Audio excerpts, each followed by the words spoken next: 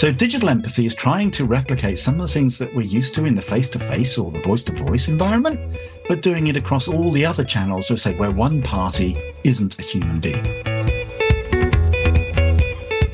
Welcome back to the CX Pulse podcast. I'm your host, Amelia Rose Earhart. On today's show, we talk digital empathy with Peter Dorrington, the co-founder and chief strategy officer at Anthrolytics. And the topic we're going to discuss today is absolutely fascinating. So why don't we kick things off by you telling us a little bit about yourself and how you got so specialized in this topic? Yeah, thanks very much, Amelia. I'll be delighted. So firstly, I'll just say one sentence about Anthrolytics so that people understand where we're coming from. We're a software as a service analytics company that combines data science with behavioral science to get a better understanding into what is it that people really care about, why they care about it, and what they're likely to do next. It all started about 8 years ago when I was looking for a way to improve the performance of traditional predictive analytics, things like data mining and machine learning. What I wanted to know is why don't they do a better job of predicting what humans are going to do? And it was, of course, coming to mind that there's a behavioral element of this. So it isn't just quantifiable structured data about who you are and how much you earn and where you spend it and where you live, but also about what we feel. So it took me a while to figure out how to do that. This combination of the data science, which was very well understood, and the emotional content of behavioral science, where the tools were beginning to emerge. So I went through that and invented a new class of analytics, which really does a better job of, say, predicting how every customer or every employee feels about an organization or a brand. And it does that every day without relying on surveys or conversational analysis. And that gave me the ability to give a better answer to a question I was asked by one of the first clients, which is, if we do something we know customers don't like, could you tell us which customers will leave and what we can do about it? And of course, the answer was, it depends upon how they feel about you. If they already love you, they'll probably forgive you. But if they already hate you, this might be the final act that breaks the relationship. And your problem was that you don't understand that when you do something a customer doesn't like, that they don't like it. It's that you didn't understand how each customers feel. Skip forward to today. And I'm using this now to identify customers who are ready, willing, and able to buy more, or do something like reduce agent churn in contact centers or retain employees in things like the retail or hospitality sectors. But it's very much about how do people feel about the experiences they're going through. Peter, these are complex subtleties, human emotion, the term digital empathy. First, what I had to do was look at the definition of human empathy, right? The ability to recognize the perspective of another person. But can you define digital empathy for us and what that means in the context of how it's important in both customer experience and customer service? Yes, absolutely. So you're quite right. Empathy is very well understood and it's defined. I'll use 3 pillars that I'll talk to, though. First of which is cognitive empathy. That is identifying the emotions of other people and why they feel them. The second of which is what humans are really good at, which is emotional empathy, which is feeling the same way. In other words, putting ourselves in their shoes. And the third one is affective empathy or compassion, which is being moved to take an action as a result of those feelings. Now, when it comes to our dealings with customers or employees, in the past, we established rapport, that is getting that understanding, through human-to-human interactions. But with the transition to digital channels, we lost a lot of that ability. And quite often what happened was that low friction, so frictionless experience, began to equal low traction. So we were losing those moments of rapport. Now, if that's human empathy, digital empathy is when we use these techniques to understand what's going on in all the other channels where one party isn't a human.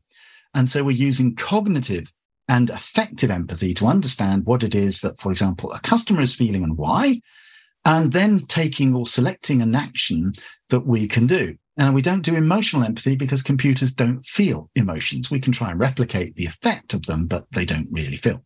But what it does do is feed the operational decisions that we then make. So if, Amelia, I understood you felt a particular way, and that was different from how I feel about the same thing, then I would take two different actions to reflect how you feel, which really demonstrates that we're listening to customers, we're understanding what they need, both rationally and emotionally, and we can respond to each person at the individual level.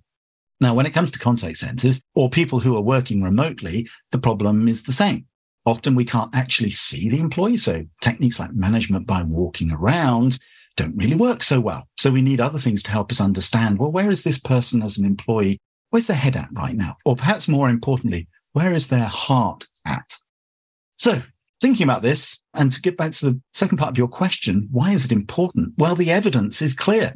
And we've got mountains of data that show that when you treat people as human beings, that dramatically improves their experience and their understanding of it. So they evaluate it as much higher, even when you tell them no. So even if you can't give them what they want, if you've taken the time to listen to them and understand them, and then respond to them in a way that demonstrates that you've done that, they'll accept that they might get a negative outcome, but at least they felt that they've had a human-to-human interaction. So digital empathy is trying to replicate some of the things that we're used to in the face-to-face or the voice-to-voice environment, but doing it across all the other channels, so say where one party isn't a human being. Is it correct to assume that what you're saying is it's not so much what an organization does with their customer, but how they do it? It is indeed. And I know lots of organizations really focus on providing these frictionless, smooth interactions, customer journeys, which are very well orchestrated. And by the way, there's nothing wrong with that, but they often don't feel very human. And I'm not suggesting that we reintroduce friction, but what I am saying is that when we do get those moments to establish rapport, we absolutely maximize them. Right. Let's dive a little bit deeper into this cognitive empathy and how we can look at the life cycle events to get a real complete view of the customer journey and how this type of analyzation of how an organization is operating can really make overall big changes and positive changes. Yeah, so a lot of organizations get this wrong. If you ask somebody how they feel, it's very difficult for them to give you an answer.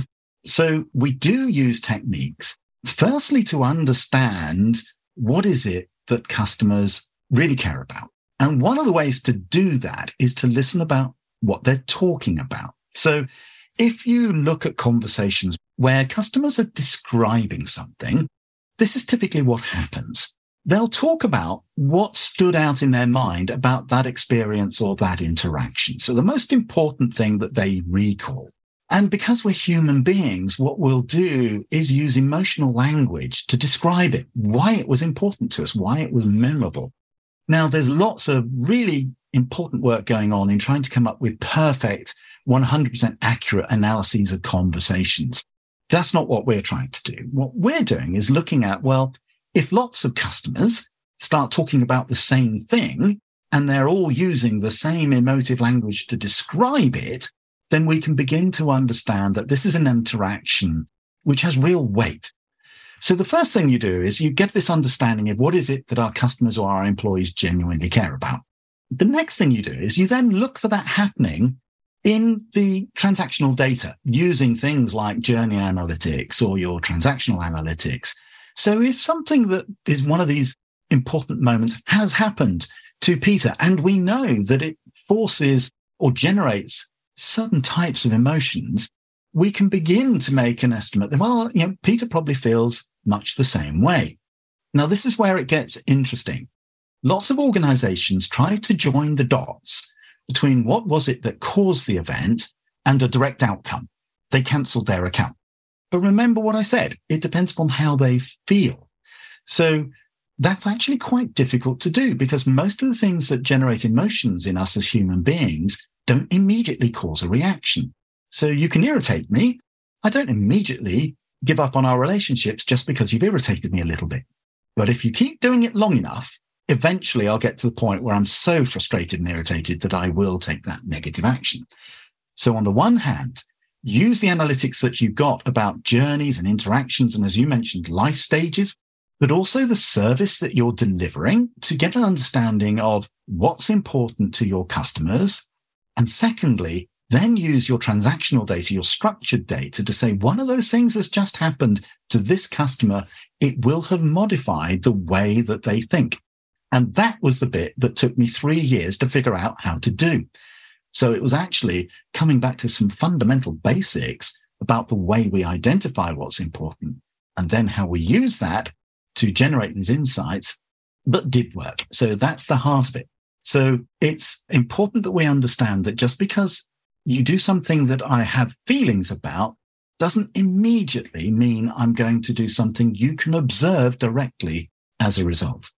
It's not a linear equation, right? This is something that is complex and deep and moving in all directions in a lot of ways. And it's so incredible that you have been able to isolate and really identify how we can make changes in the right direction, even though it's not linear.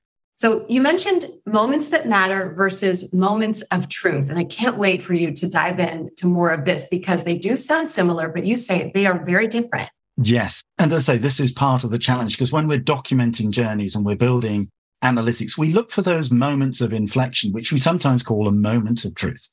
So for my definition, a moment of truth is comprised of two things: the point at which we make a decision to act and the moment at which we do act. And that's often something that we can observe.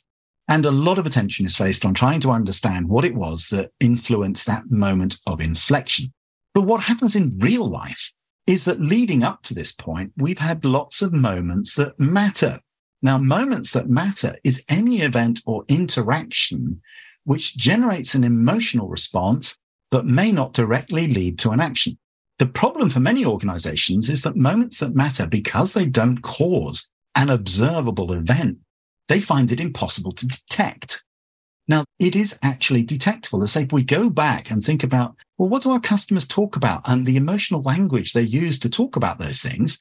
They may say, well, queuing at the bank, I really don't like that. It's frustrating. I hate the waiting, but they don't quit. They mostly patiently wait to get served. So by analyzing what people talk about, we can identify moments of truth that do not cause an action. The trick is to then use those to keep recording. Well, how are they influencing the way that people feel? So when does those multiple moments of irritation eventually lead to the point of such great irritation, anger, and frustration that person then triggers a change in their behavior? So we see the moment of truth at the end of that chain, but there are lots of moments that matter that lead up to it. So when we're looking at customer journeys and using customer journey analytics and orchestration, it's important that we recognize that these moments that matter, we need to focus on those to make sure that we are delivering positive rather than negative interactions. Or if we have to do something that's negative, that we take into account in how that may have changed the mindset of that customer. Because at the end of the day, most human beings tend to make decisions with a very big component of emotionality. We like to think that we're logical and rational, that we make good decisions. But the reality is for most of us, many of our decisions are emotional first, and we rationalize it afterwards. So you may be delivering a brilliant service, but actually is leaving customers feeling unsatisfied. Their disposition towards you is actually becoming more negative. Being treated like a human being is so important. We don't want to be treated like a case number. Or we don't want to be involved in a call where it feels like you're just trying to get me off the phone as quickly as you possibly can. Now, striking the balance is, of course, important. But as I say, it's not just about being nice to people. Being polite, being nice is, of course, important. There's a hard edge to this, and that it actually impacts the bottom line. So what I call the economics of empathy, we can actually measure the impact of compassion and empathy in terms of things like revenue and costs and so on. And it makes good business sense. It's not just something that's nice to do and actually feels good for our employees to be involved in those positive relationships as well. Can you go a little deeper on that, Peter, and tell us what the bottom line change can really be when an organization decides to really focus on digital empathy? Yes, I'll use something I call empographic segmentation. Sounds grandiose, but what it really means is people who belong to a group where they share similar emotions. And I'm going to talk about one group I did identify, and these seem to be counterintuitive. So often we're told, focus on your happier customers, but I was very interested in a group I called the overlooked and neglected. These are typical customers who've been with you for a long time, but they might say, well, you take me for granted. You reserve all your best offers for new customers. You only contact me when you want something or you want to sell me something. And whilst they're not leaving, so they're not actively churning, neither are they taking on board more products, neither are they more economically active. So what we found is that when you identify that empographic segment, the target should be to move them to the point where they feel about you as if you're as good or bad as anybody else. In other words, neutral. And when you get to them to that point of neutral disposition, then they do become more economically active. And in fact, the ROI was one of the best cases we'd ever seen. So spending a little bit of money just to make those people feel more valued, more engaged, delivered a great result. But when we took a very similar group of people who were already neutral and we tried to make them happy, we spent a lot of money for no extra sales. In other words, it was negative ROI. And they would typically say, I'm happy enough. I don't need anything else, but you're doing an okay job. Thanks very much. And yes, I'm happier. Thanks very much for that. But I don't need anything else. So when we work with businesses in how they manifest this, they use this to inform their decisions. So should we focus on raising this group to a point where they become more economically active? Have I got a group of, for example, employees who I think are at risk of resigning? And before they get there, can I intervene early and put them back on track so that we can actually retain them for a little bit longer or put them back into the point where they're more motivated? And when you do that, let's say the results are measurable. So firstly, let's look at costs.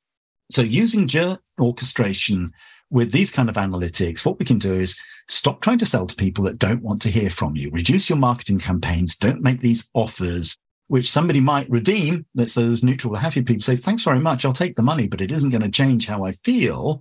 So you can actually reduce the cost and scope of your marketing. The revenues go up because now you've got more customers for longer who stay active. So they continue to buy more. So not only do they have your credit card in their wallet, they're using it, which is, of course, what we want. At that point, they like us and they trust us and they have the wherewithal to do more. So we can identify a target for a new sales campaign.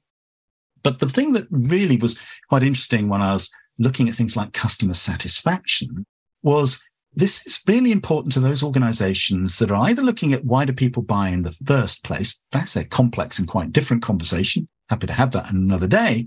But what they want to know is how do we keep or improve the customer lifetime value? And that's the bit where I say not only are customers loyal and satisfied, they trust us, they know what we do, we add value to their lives, they're happy to spend more money with us. And all of that is predictable.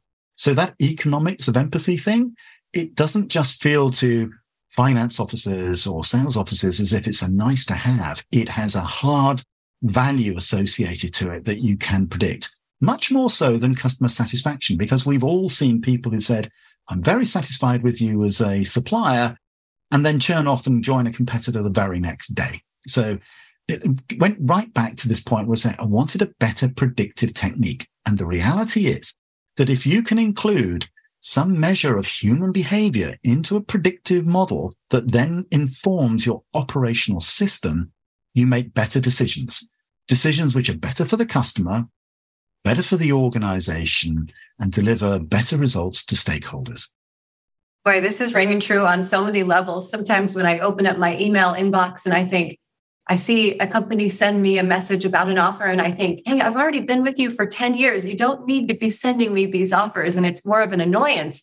And once they taper off, I think, okay, good. I haven't heard from them in a while. Let's leave well enough alone. So, boy, this is really hitting home.